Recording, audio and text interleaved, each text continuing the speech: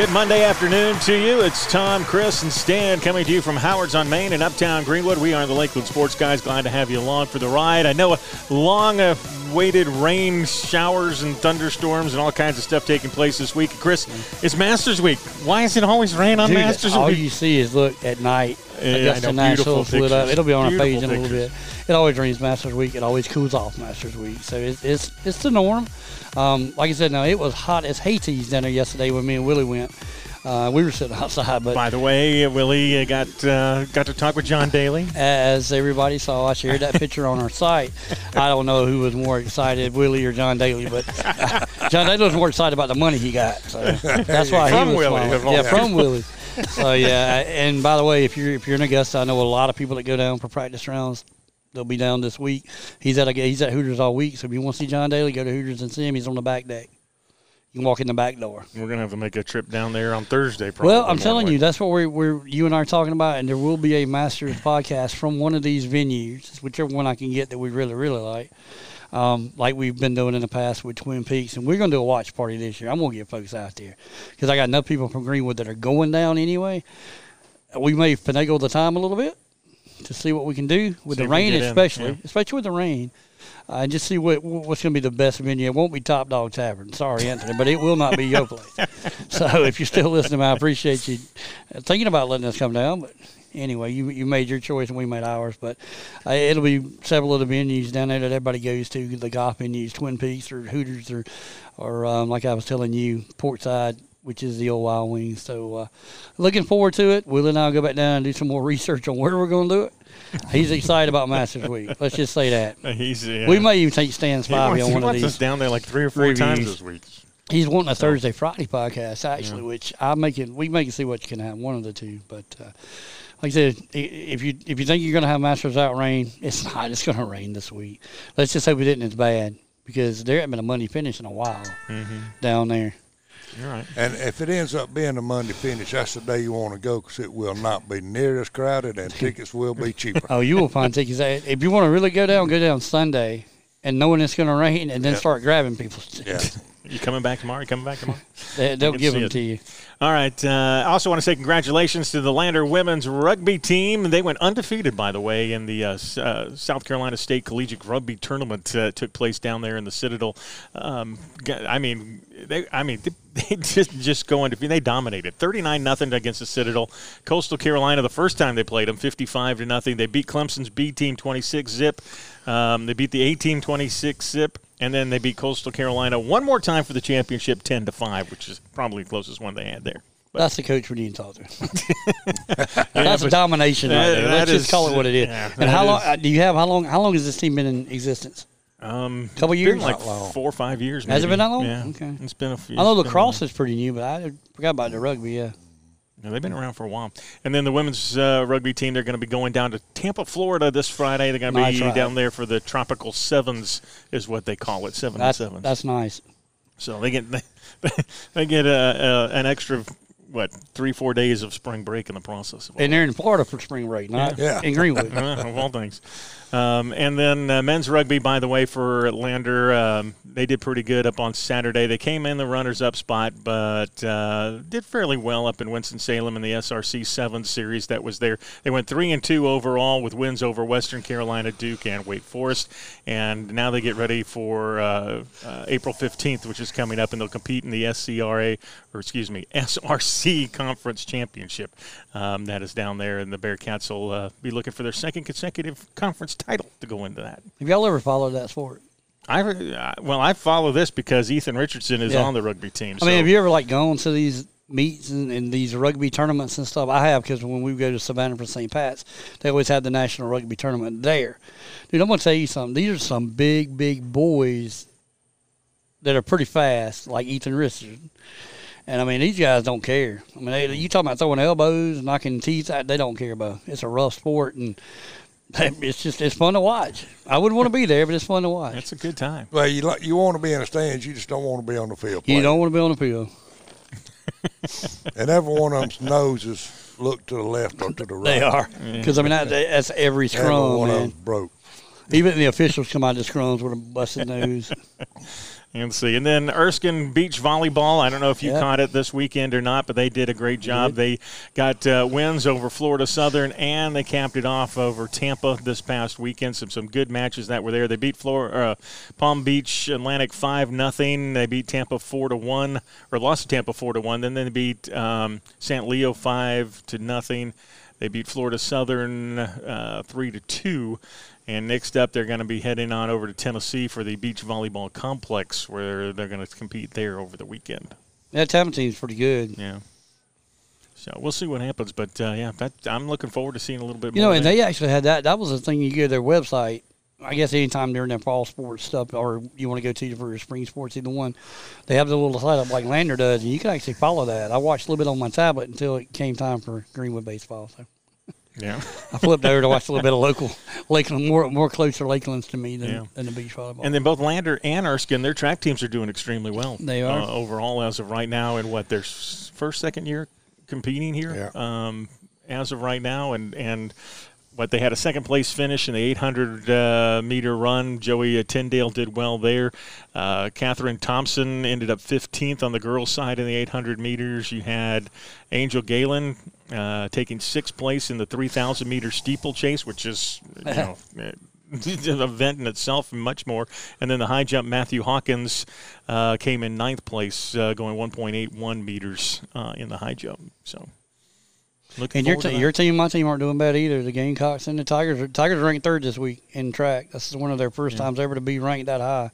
They're doing well. Like I said, the local teams are doing well in track. The high school teams we have on are doing well in track. And I think, let's see, Miss Leland's the one that's going to Clemson, right? Right. She's going to Clemson. So. But she won her 100 and 200 meter hurdles. And Gabby ended up breaking the record for Greenwood High. She broke Abby Lay's record, I found out, by the way, of 8 feet 6 inches. She broke it by 2. The record. And then she broke her own record. Yep. And now she's aiming for 9 foot. Oh, good Lord. Her coach needs to be in town more often, let's just say that. Yeah, definitely. Just think of where she could be right now if he was here every day. I mean, seriously. And think about where her being a sophomore, the offer she's going to get. Yep. Because she's just going to continue to improve. So. All right, so we'll get into high school here in just a second. First of all, we've got to talk a little bit about the women's NCAA tournament as it went down. The championship was Sunday, of course. South Carolina played Friday night. Iowa ends up dethroning them 77-73. And this was one, too, where the Gamecocks aren't used to playing from behind for the most part, and they got down early in that first quarter. They did, but then they came back, and, of course, late in the ball game, they did get to a 1-point lead, although it didn't last but a couple of possessions there. But they made it close at the end, and of course had to start fouling to try to keep time on the clock. And Iowa, the free throw shooting, they hit their free throws. Carolina didn't, so you end up losing the game. But it was an entertaining game. But this senior class, I mean, I don't know, there's not much that they haven't done in their careers. The one stat that still just amazes me is that in 4 years they only lost 9 ball games. And 2 of those losses, one was in a national championship game where they got beat by 1, and they had a chance to win that game at the end, and then the game Friday night. So that means only 7 losses. That's huge. In regular season and postseason play. That's great. The thing, and I was telling Chris about this too on the way in here, is we hadn't seen South Carolina shoot this badly though throughout the year. I mean, when they have had trouble shooting, it's been against lesser opponent teams that hadn't been in, that didn't make the NCAA tournament. This time around though, they couldn't. I mean, it's like the basket just squeezed a little bit. They picked the wrong day to play the worst game of the year. Yeah. And we said that they needed that loss early in the season in order to get that done. That's what I really thought needed to take place. Season. To know that they could actually, there's a team that could actually beat them. But it was, we talked about it the other day, and that was one of the problems I'd had. I'd been seeing that the lid had a basket on it when Carolina played the last 2 or 3 tournament games. They got behind early on those games, and I was like, you cannot continue to get behind like that. And they did, and this time it was it was unsurmountable lead. They played probably one of the better players they'll probably ever play again. I like what Dawn did with playing the besties as much as she did. There again, sometimes the only thing I would question is the fact that you've got those other players out there, and you either want to win the championship or get players experience.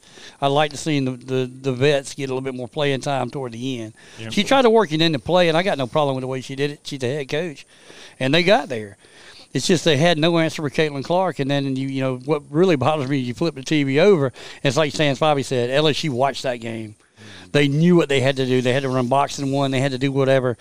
And the thing we didn't do was, like you said, Stan, Caitlin got in foul trouble, and we didn't even go after her. Yeah, we didn't take the game to her. I was kind of hoping Bree Will would just get the ball, and when she wanted to stand at half court and play half court, just run over her. Yeah. One of y'all is going to get a foul. Either her or Bree's going to get it by run over. Yeah. I mean, if she don't want to come in there and play defense, then you take it to her. Yeah. Try to get another foul quick on her. But she's another one of those. I don't know that you'll – it's going to be hard to find another Caitlin Clark that does what she's done. Well, she's from pretty, an offensive standpoint. I mean, defensively, no. And we said on the podcast last week, we brought out the fact that Iowa was like number 306 in defense in the nation. Well, it showed up Sunday. Yeah. I think, but in relation to the Sunday game, you go back to the Friday game against Carolina, it was a physical game. It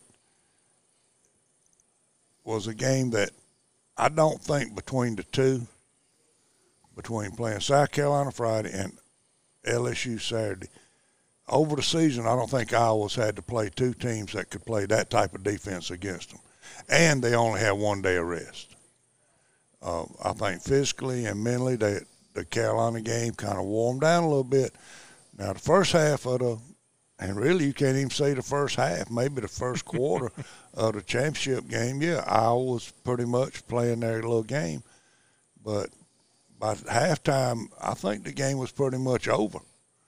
I mean, LSU had the lead, and they built that lead to a 21-point lead, and Iowa did try to make a comeback and got it cut to 9, 10, 11. Well, they got it cut to 7 at one point, and then LSU had an answer for it every single time. Well, and that's where it's getting later in the ball game, and a lot of Caitlin Clark's passes were flattening out. So LSU was able to pick them off at the foul line.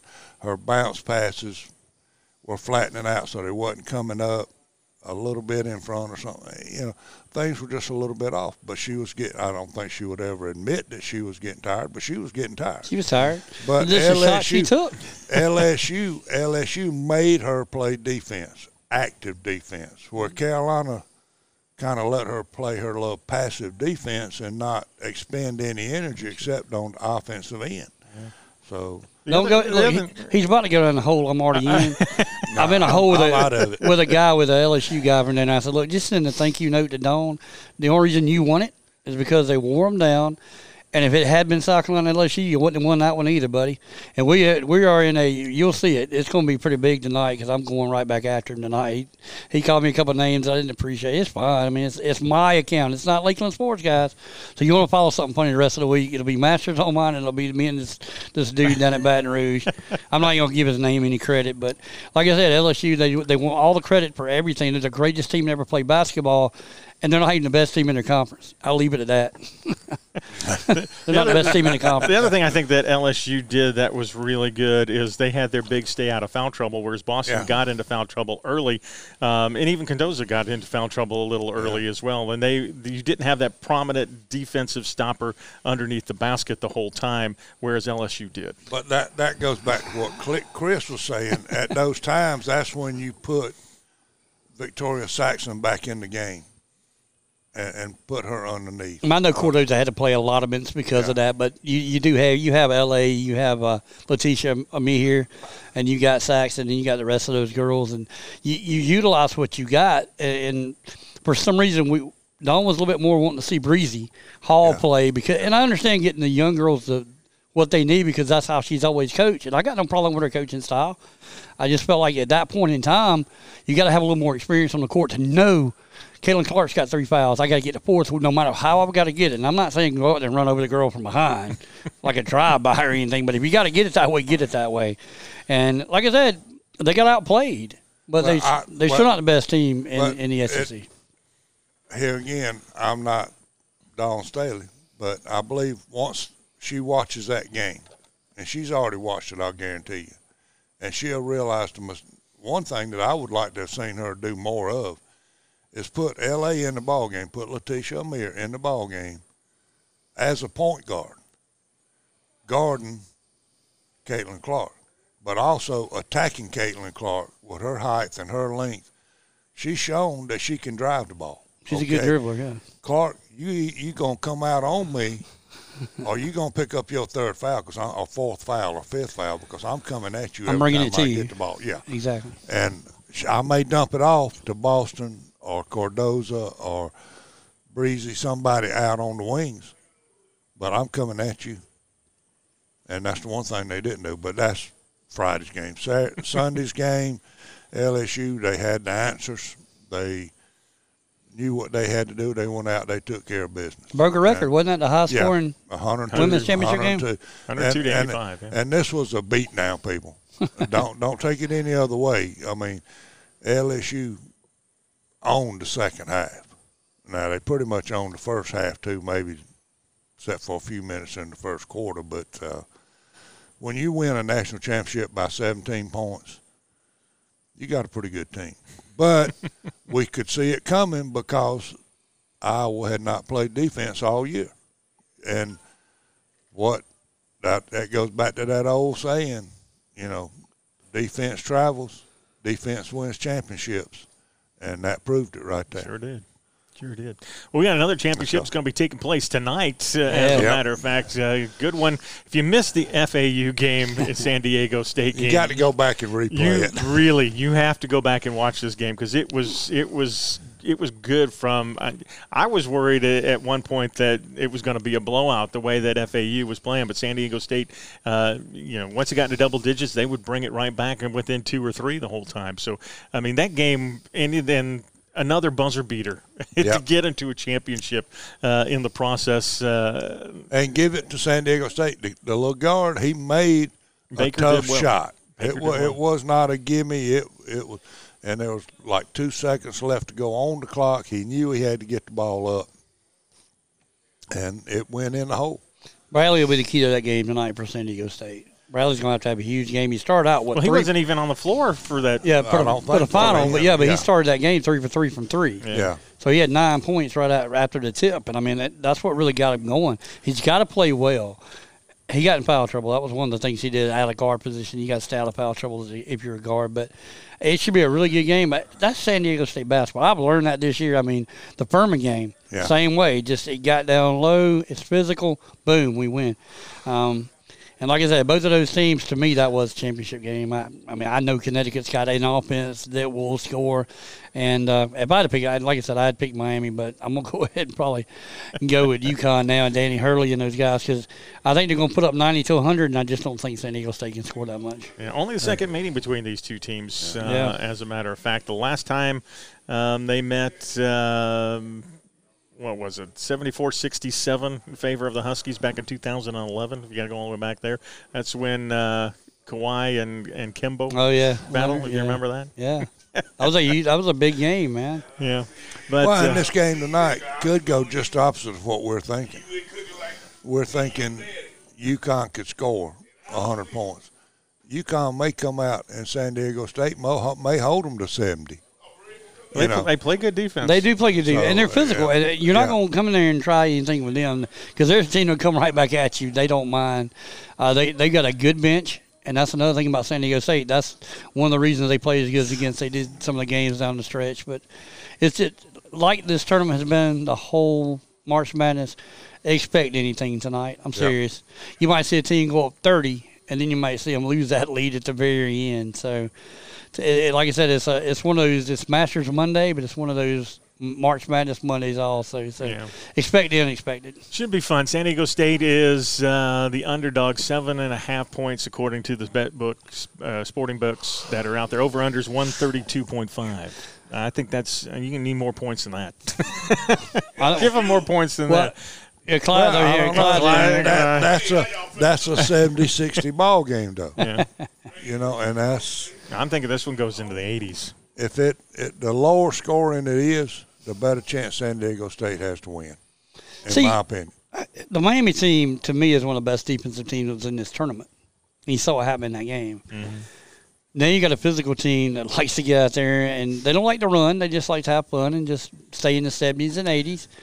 I don't think that's what they're going to be able to do tonight. I think I think Dan Hurley's going to have that pedal to the metal, as they say, and I think they're going to run them to death. And, I mean, once they get to 70, they're not stopping. You're going to have to stop them, but I just don't. I mean, I like Arope. I love his name, for one. Auguste Arope. I love that name. He's a great player, but like I said, Bradley's the key and Baker is the key to that offensive side of it. So we'll see what they can do. I was kind of – what hurt me in the game with FAU was the fact that Golding got foul trouble. That's that 7-foot guy that he just stayed in foul trouble. But two great teams playing tonight. I don't think – well, we know nobody had them playing in the championship game. Nobody had this. Nobody had the Final Four right. Nobody else had anything really close. Other than Willie. He said he was pretty good for the season, or for the tournament, but that's Willie. So I can tell you right now, after the first day I was done. So, and then Gonzaga lost, and I was the only team I had left was Gonzaga. But I think it's going to be pretty interesting. And it's been, I think, like we talked about the playoffs last year for me in the NFL, I didn't have really a dog in the fight because my Pats didn't make it. This time you don't have any big teams in it, so you're always going to pull for an underdog. And this time we can pull for everybody, because every team that still were playing were pulling upset after upset, to where there was no Gonzaga, there was no Purdue. And that just makes it better basketball. I think everybody enjoyed the tournament a lot more. How about Kansas State? They get Coach of the Year and Player of the Year, same team. Mm-hmm. They respect to finish last in the Big 12, and they win the daggone thing and went to the Elite Eight. Really good basketball team, and like I said, it's just been that kind of year. It's been madness, and it won't stop tonight, I promise you. It won't stop tonight. You're going to have something crazy go down in this game. I don't know what it is, but everybody look to see what it happens. But the craziness of it all is the tip is like 9:26 or some bull. I mean, come on, people. Get the toothpicks out, tape your eyelids shut or open. I mean, I know you're playing in Houston, but it's only, an hour's difference. Yeah, so, I mean. And this will be my man's last call. This is Jim Nantz' last call on the basketball, and he's at home in Houston where he went to college. I think that's awesome. And like I said, I've loved Jim Nantz from the time he does. He still does a good job with Masters, and I hate to see him go because, like I said, that's the voice, that you recognize. And, one day you'll give up Greenwood, and everybody's going to say, there's the voice of Greenwood football going. Tom Carroll. They better get the Z right, but it's one of those nights. The man's at home. It's his last game call. I don't know who. I guess I got a feeling Clark Kellaw's the guy they're going to push to that spot because he and Clark and Raftery's too old. I love Raftery though. Yeah, I love his commentary too. But he's an older guy anyway. But I think Clark Kellaw's the guy you give it to. Maybe Kenny Smith. But like I said, Jim's been doing it forever and ever and ever, and he's been a focal point of the Masters also. So I can remember being at Wild Wings in Augusta, the championship night. They do the game, and then on Tuesday night, here comes Nantz and those guys walking through Wild Wings for Masters. He and a couple of the other guys, I'm like, man, that's Jim Nantz, and he is taller than you think he is. This guy's 6'6". He's a tall man, but just a great voice. He's been a voice of sports forever, and like I said, it's his last call, so I kind of hate to see him go. It'll be fun to watch if you get a chance to, but it'll start 9 o'clock. If you can watch more than just a tip.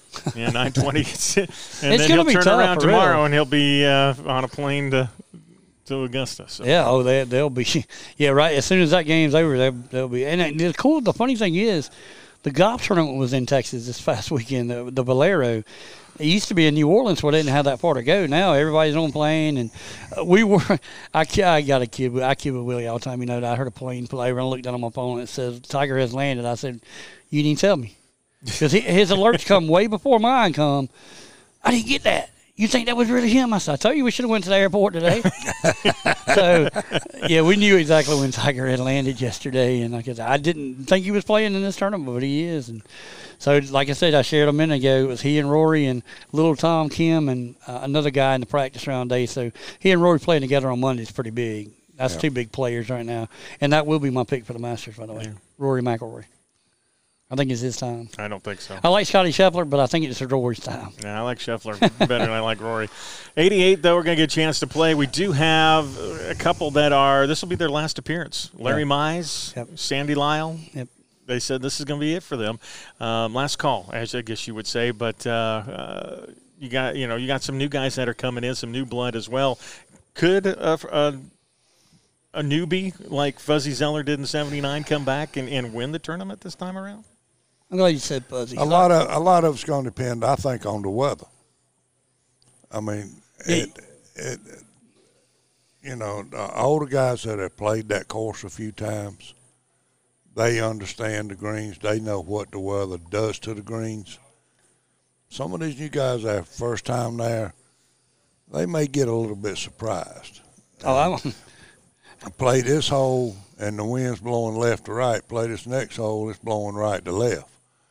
Play the next hole, and it's in your face. The next hole, it's behind your back. And that's how it is. And you don't ever know which way it's going to come, and it'll change direction on you in mid-swing.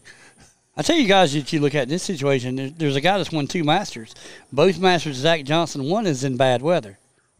Rain. He's not a big dude. He's not big in stature. But Zach Johnson, he's got 2 jackets. You said, Larry Miles' match, his last one. Larry wouldn't be there now if he had not just come from nowhere and Greg Norman blew up, or Greg Norman would have been the champ that year. That's what the Masters is. Corey Connors played well this past weekend. I don't know if he won yesterday or not.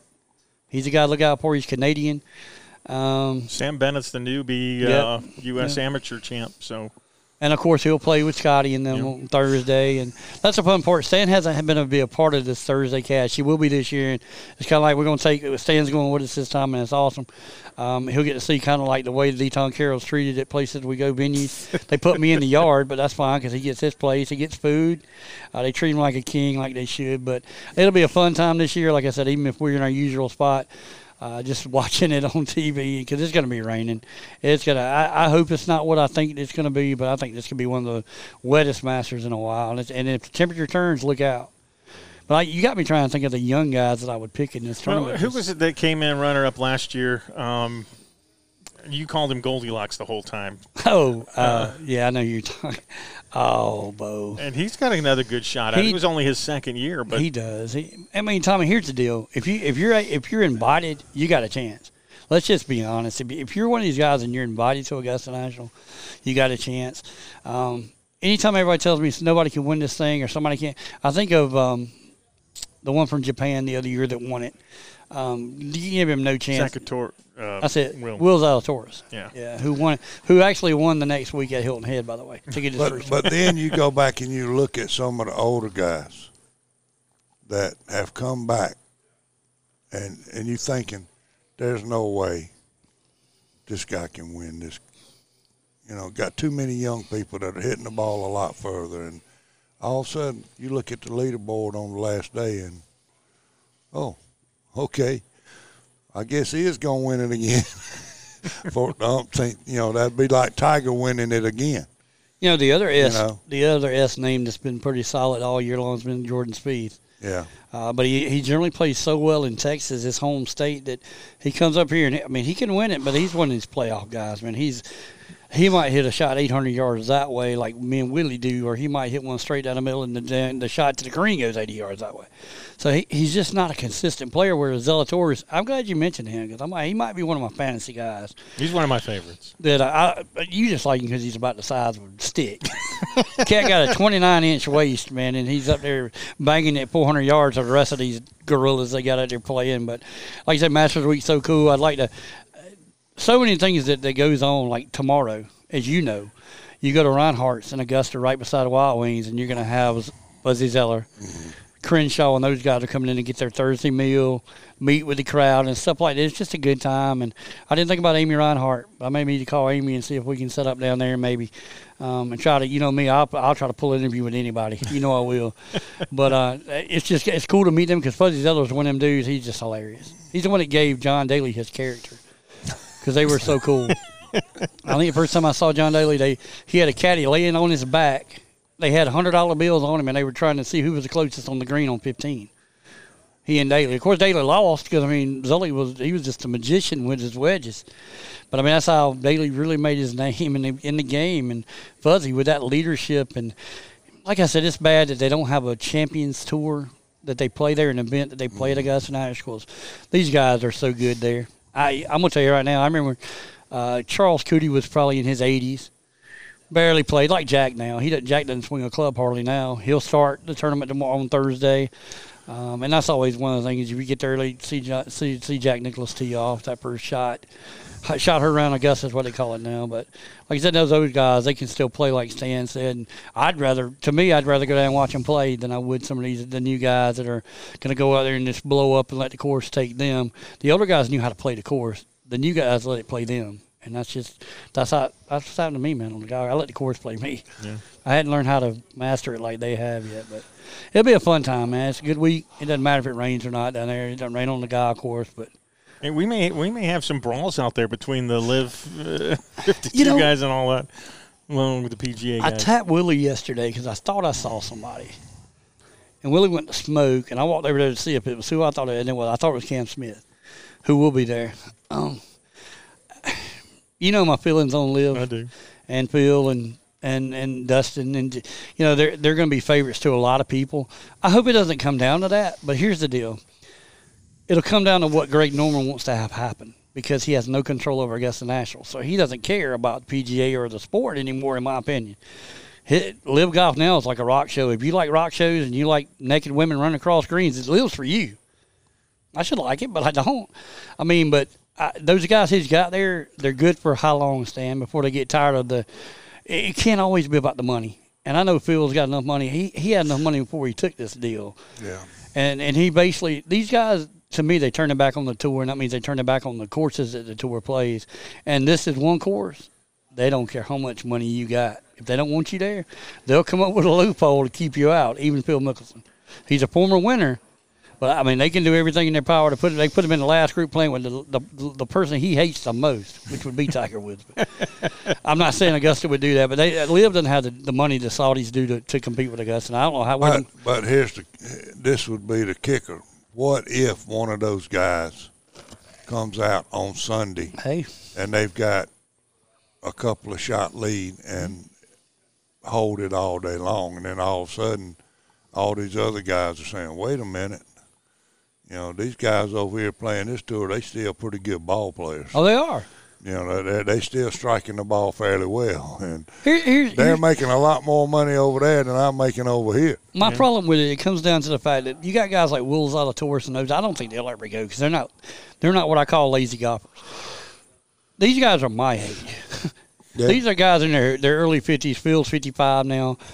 They need that break of not playing that fourth day. Only play 3 days. You play whatever tee times you want to play. They're giving them the candy. They're putting the pacifier in their mouth for them, and they're letting them play golf. The problem is they're playing team golf. You can't do it at Augusta National. That's where I think the problem's going to come into play. These guys are used to, we're going to use Dustin's tee shot. We're going to use Stan's second shot. We're going to let Tom Carroll putt the green. That ain't happening at Augusta. You're playing your whole ball every step of the way around. So it's really going to be the first time in a long time they're not playing team golf. Well, yeah, but they all still hit the shots. Yeah. So, they do. And they didn't get to where they are today by not being able to go into Augusta and play well. A lot of them that are on that tour have won Augusta. Oh, yeah. Finished second or finished in the top 5. You don't go down there and finish in the top 5.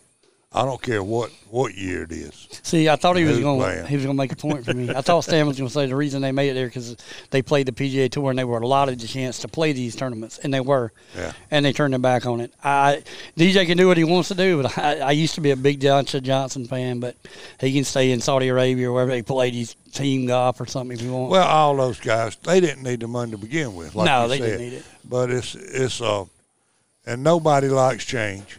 We don't.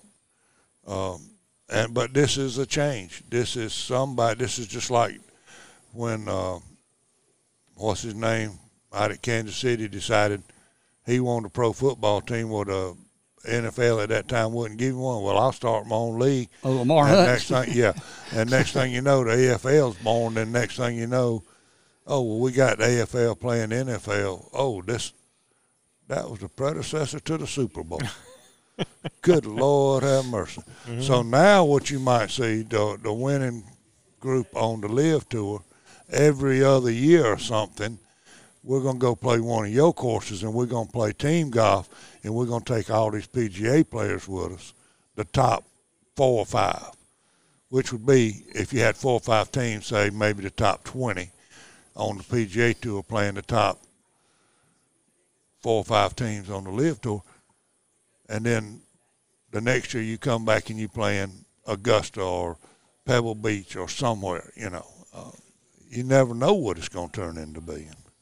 Yeah, I mean, you don't. And it could be good for golf, and then it could be bad.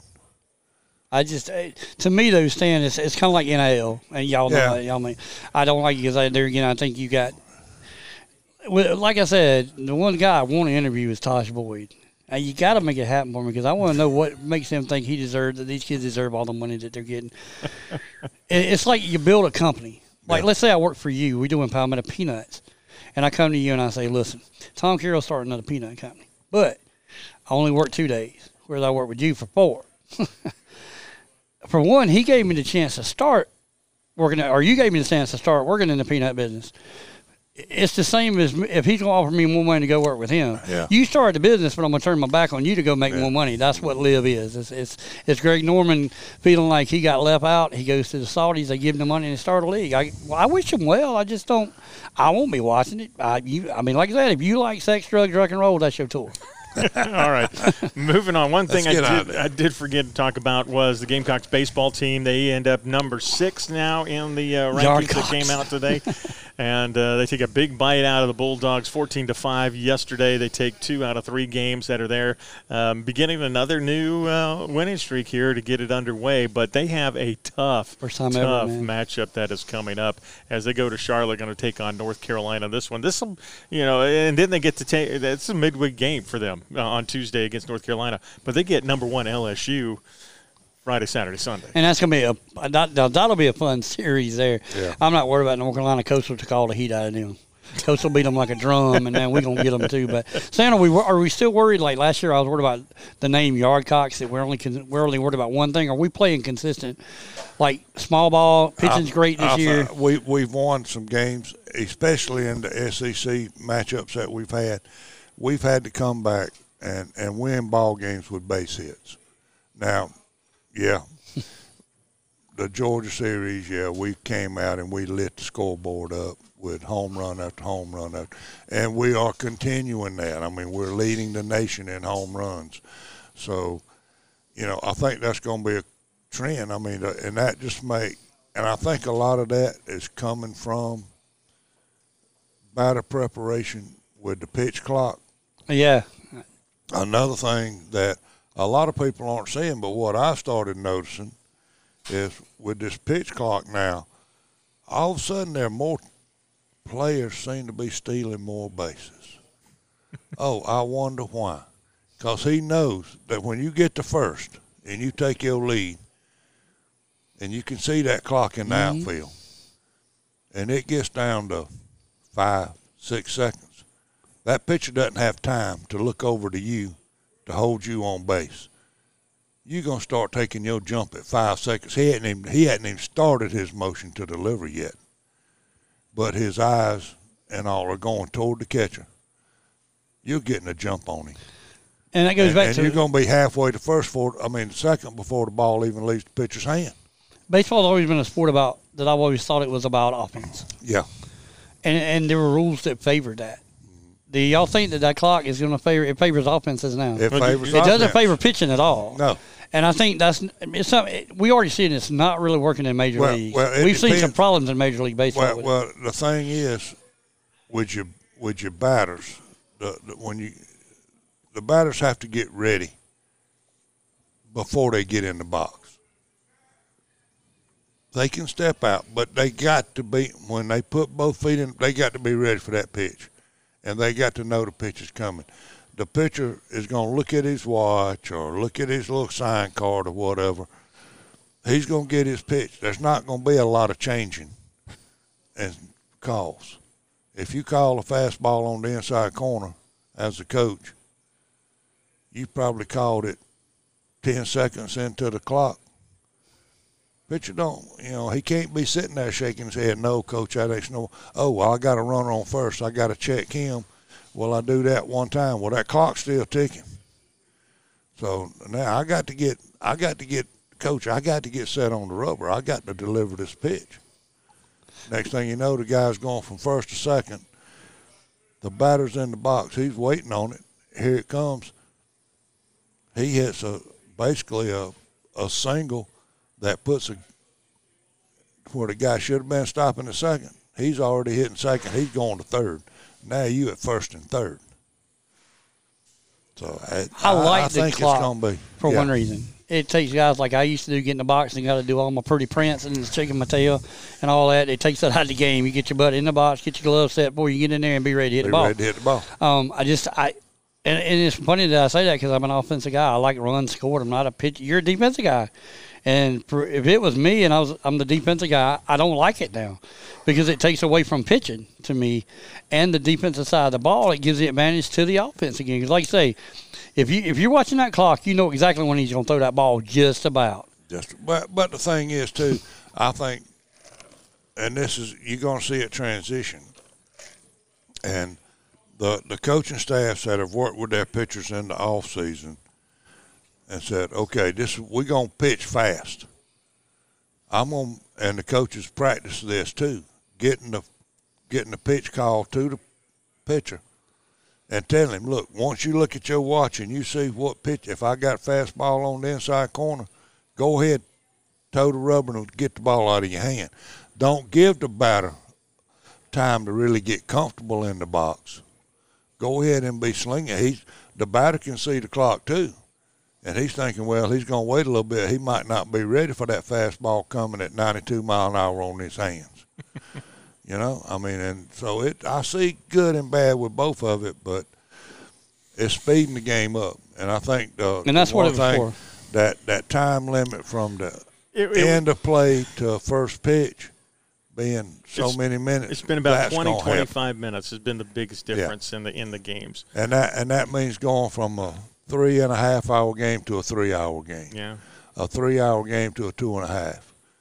That makes it a whole lot easier to go and sit and watch a ball game. It was needed. I'm not. What it hurts is the daddy that takes the son, and all of a sudden, there's no time for daddy to get up and go get the son ice cream and popcorn because the game's going on. You scared if you get up and go to the concession stand, you're gonna miss something. It has been fun to watch here so far. And Atlanta Braves doing well in the process of all this. They took, 2 out of 3 against Washington. Washington won last night in the process. They get the Cardinals tonight. 7:45 should be a fun one there. Charlie Morton back on the mound after straining that hamstring a little bit. It's going to be interesting to watch him and see how he does, but he'll be taking on Wolford for the Cardinals in this one. The Cardinals have always played Atlanta tough. They have. So. And your Marlins did well. They took 1 out of 3 against the Mets. I was hoping they'd take a few more, but I was too, because that's the team I've just come to despise. But anyway, that's because I got buddies that think that the Mets are world beaters. So, there again, I will be better off. I just wish Derek would just say, I'm tired of baseball, and just decide, you know what, I'm not very good as a manager or as an owner. And, let's sell this team. Give them to a team that I tell you what's different this year. We got fans coming to the stadium. That's different. We've been having teams and like we talked about earlier, I asked you a question. I tell you how good I knew my Marlins. I didn't realize they had National League batting champ last year. I knew they had the Cy guy. I knew they had the guy that won the Cy, but I had no idea that the guy had the batting champ, and I still don't know his name. So that's how good I follow my team. I can't. It comes on and I'm like, do I want to watch the Braves play? And you start watching the game, and it's like, I'm out. Well, I think now though that you're talking about attendance too. I think you will see the attendance numbers going up with the games being shortened the way they are. The interest to see what all these changes, not only in collegiate game, but in the pro game too.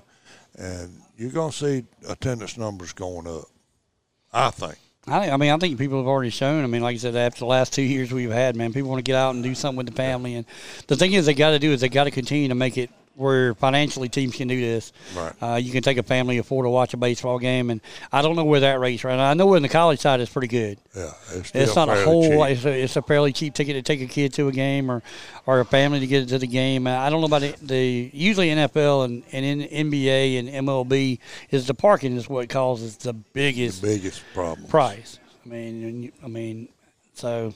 Like that, hopefully it's going to be a good year in baseball. Let's see how it goes. I think we're going to be pretty good. Well, we can see the Bananas play. We're going to see them bacon. Bacon, we're going to watch the bacon we're and Bananas. We're going this year. I don't care what we're going to a game. So no, we're going. Just be ready. We're dragging you with us. We're going to be there because, like I said, I'm going to call a guy at Luther Williams Field and Macon, and that's a long ride, but we'll not that bad. Because he's already invited us into in the press box, so that's the one good thing. I said, well, I ain't calling crap, but I said, I'll be glad to sit in the press box with you. But anyway, I specified Bananas and bacon. So. All right. So that'll be fun this summer. Turning our eyes now towards the high school action and what's going on. Big news, 9 schools still searching for a head football coach. Every time you turn around. There. I will say this, though. Rich Springs' assistant, if you know him, Stephen Burris, remember that name? Yeah. Well, he's going to take over the Lamar job. Oh, well, yeah, so I think I saw it was that 10 last week. It's 9 this week. But he gets the Lamar job in Class A, a powerhouse that is down there. He's looking, his main reason for taking the job that he stated in the state newspaper was tradition. They've already established that tradition that is down there, so he'll have an opportunity to continue that on in the process. Lamar's coming off a 9-4 season. They lost to state runner-up Johnsonville in the 3rd round of the playoffs, so he's looking to build on for that. And, he was hoping for a Class 4A, Class 5A kind of job. He interviewed and was in for the Conway job, the Socastee job, and a couple other big jobs that were out there this year. He just was the runner-up to it. The Aiken job, he was the runner-up to that one as well. So he's one that a lot of schools have been looking at. I think Lamar hit a home run on this one. I did too. I think, and that's the reason I think that's why he took that job. He was turned down by some other schools. Now what you do is you go out and set your pedigree at a school like a Lamar, who's been a pain in the size of Lakelands teams in Class A football. McCormick, West Shoals, they've always been that team that's put us out of the playoffs. You go and you do that there, and I don't think there'd be no question that 3, 4A, 5A job you want to come calling in 3 or 4 years. Especially if the ones that hired this year, and they look back and they say, well, he had his resume in. We looked at it. Why did we not choose? Why did we pick this guy over this guy? Oh, yeah. What made the difference? Well, maybe this guy that we picked, maybe he was an alumnus or maybe he was on the staff. But in hindsight, which we can't do, but in hindsight, the guy was not ready for it. And this guy is, and this guy was, and this is the guy we should have taken. And now we got to go try to get him. We followed every one of these hires, and we were all stunned that it took as long as it did for these hires by Amber. And they were talking about that it does – what we talked about is they waited, and they hit the home run hires. Yeah. Mm-hmm. That's what he waited for, a school that showed him interest, and it was Lamar, and he's like, I'm jumping. Mm-hmm. I think next year I probably could go to a 4 or 5A, but I'm going to go ahead and get my feet wet, get it under a head coaching job under my wings. And like I said, who knows? We talking about Dorman, we talking about Conway, we talking about all these schools with Barnwell with new coaches. There'll be if it, like you said, Stan, if it don't pan out, there's going to be a lot of teams looking next year. So. Yeah. It'd be interesting to see Blythewood, by the way, still looking for a new head coach. And that's who I thought he would have gone to. Something's got to be going on. Yeah, that was the school I thought he would go to. Something's weird's going on there. Because he was a candidate. Yeah. Mm-hmm. And so instead of him being still in a race for that job at Blythewood, he takes Lamar. That's a little something's up. Sounds right. I just wonder if the Blythewood job, if they had somebody in mind that they really wanted, and they didn't pull the trigger quick enough, and the guy got over here to somewhere else, and now they're having to try to refigure, and nobody, the puzzle pieces aren't fitting together the way they wanted them to. I figure Scott Burns would have walked into it. He's the OC at Blythewood. I figured he'd have walked into it, but he still may. You never know. I mean, yeah, he could, but I mean, if that's who your guy you want to go with, I mean, go ahead and give it to him. What you waiting on? But there again, there's not any big name high school guys out there, so you're right. Why wait now? You're the last one to hire almost. How many you got left? There's 9 left. You got plenty of time. But there's still 9 left. I mean, that's the key. But the thing is, like I said, if you're trying to put a team together. I mean, you're in the spring ball. You're running out of time, but I mean, you getting ready for spring ball. We got 7-on-7 starting in June. I mean, Matthew Bennett right now is trying to get his staff together. So. Yeah, right. So I mean, nobody is. I mean, you got to get that coach in there, and those 9 schools out there. There's got to be somebody in that list of resumes you got, and maybe they've already taken jobs, and now you're down to your 2nd, 3rd, 4th pick. But you better go ahead and pick somebody. You only got, in all seriousness, and we're joking, and it's April. Okay, it's April. You're running short on time because, like I said, I just said 7-on-7s is in June. Yeah. Spring, your spring practice is fitting to hit. Your spring game's fixing to hit, not too far away. In May, yeah. And without a coach, how do you even have a spring game? Assistant's going to run it for you, I guess. Well, if you're going to allow the assistants to That's who run the head spring coach practice, that's what I was going to say. and a spring game, Hire him. just like you said with the OC Hire him. at Blythewood, take that interim label off and go ahead and say you're the head man. And Now, if it doesn't work out, it doesn't work out. I mean, maybe these schools are trying to make up their mind. Do we go and we have athletic director and a football coach? Or are we still trying to play the norm now is to have them separated. So maybe that's the problem with some of these 9. They hadn't got that separation yet. Or they do have that separation, and the athletic director may not have come from a football background. Lord only knows who was a basketball coach or a track coach or somebody. Or it may be a female that's in charge of the whole, and it's her responsibility to find a football coach. And she's looking for something particular on that resume that she's not seeing. Yeah, could be. Like I said, we got Thursday coming up. You might have me something. We'll see what happens between now and then. You might have me something in 3 days. Also, the Shrine Bowl of the Carolinas. Remember that group? I do. Yeah. They got a lot of good players. Well, they have announced the South Carolina staff for 2023. Your head football coach is going to be Wayne Farmer out of Calhoun County.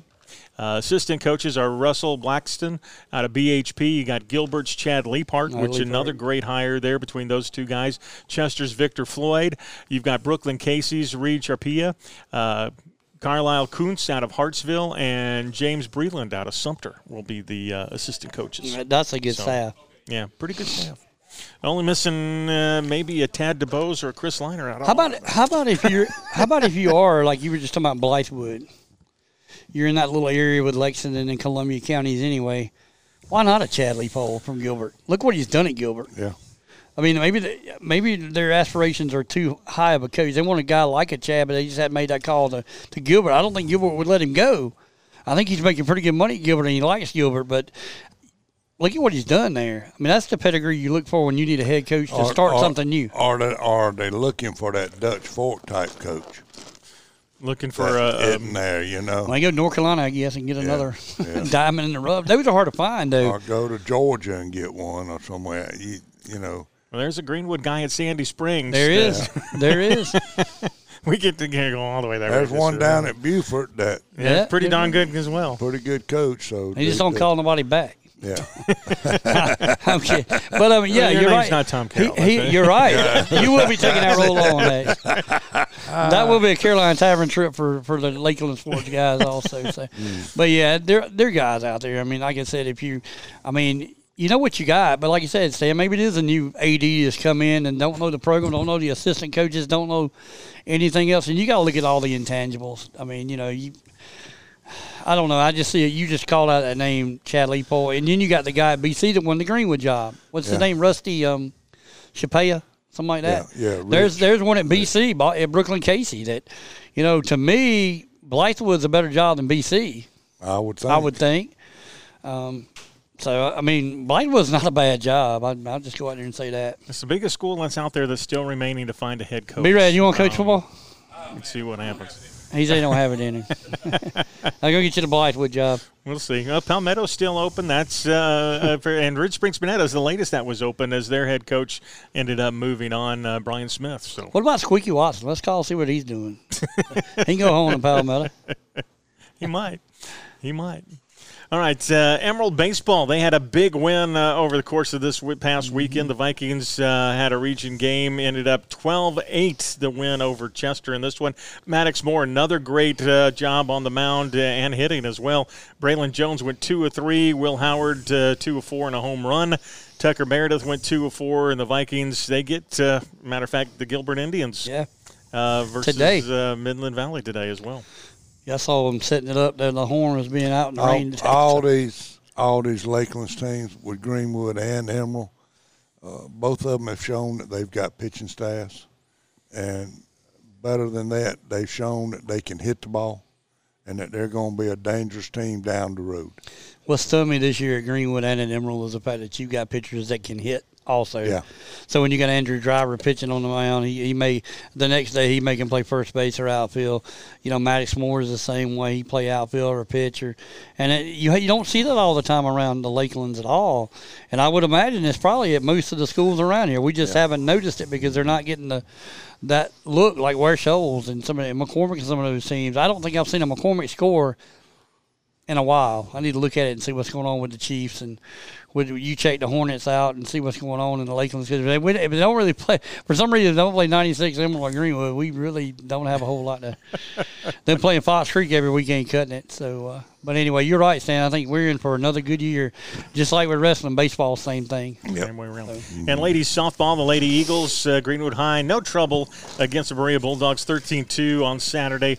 As they came out and just dominated. The Lady Eagles tallied 14 hits in the course of this game to go along with it, and they stole 10 bases during the game. 2 players had stolen 2 or more bases to go along with it. So they just ran all over the Bulldogs, as you would say. They did. And like I said, the softball teams are doing exactly what the baseball teams are doing. Yeah.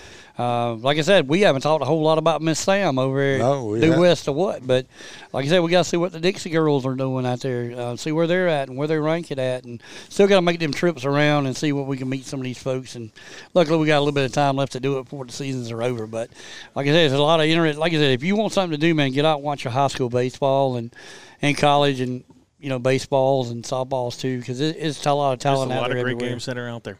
And by the way, for those of you that are Dave Fessler fans, remember he was the voice of the morning show over at Sunny for, who knows how many years. Good news, he passed his real estate exam. He is now an official realtor. He is going to be part of the Home Sold Guarantee Realty in Greenwood is where he'll be. So if you're looking to sell, maybe looking to buy, go ahead and give those guys a call. Ask for Dave. He'll be perfect. He's got contacts. Man, he will set you up with the best deal. We'll be hearing a lot of him on the radio. He'll be doing commercials. He will. You're right. So we'll see. We know he did a lot with Keller Lawrence in the process of all that. Keller may get booted to the side at 103 now. Wow. All right, come out, see B-Rat. He's got everything getting kicked up, ready to go here for happy hour. That's Stan Spivey, Chris Cox. I'm Tom Carroll. We are the Lakelands Sports Guys.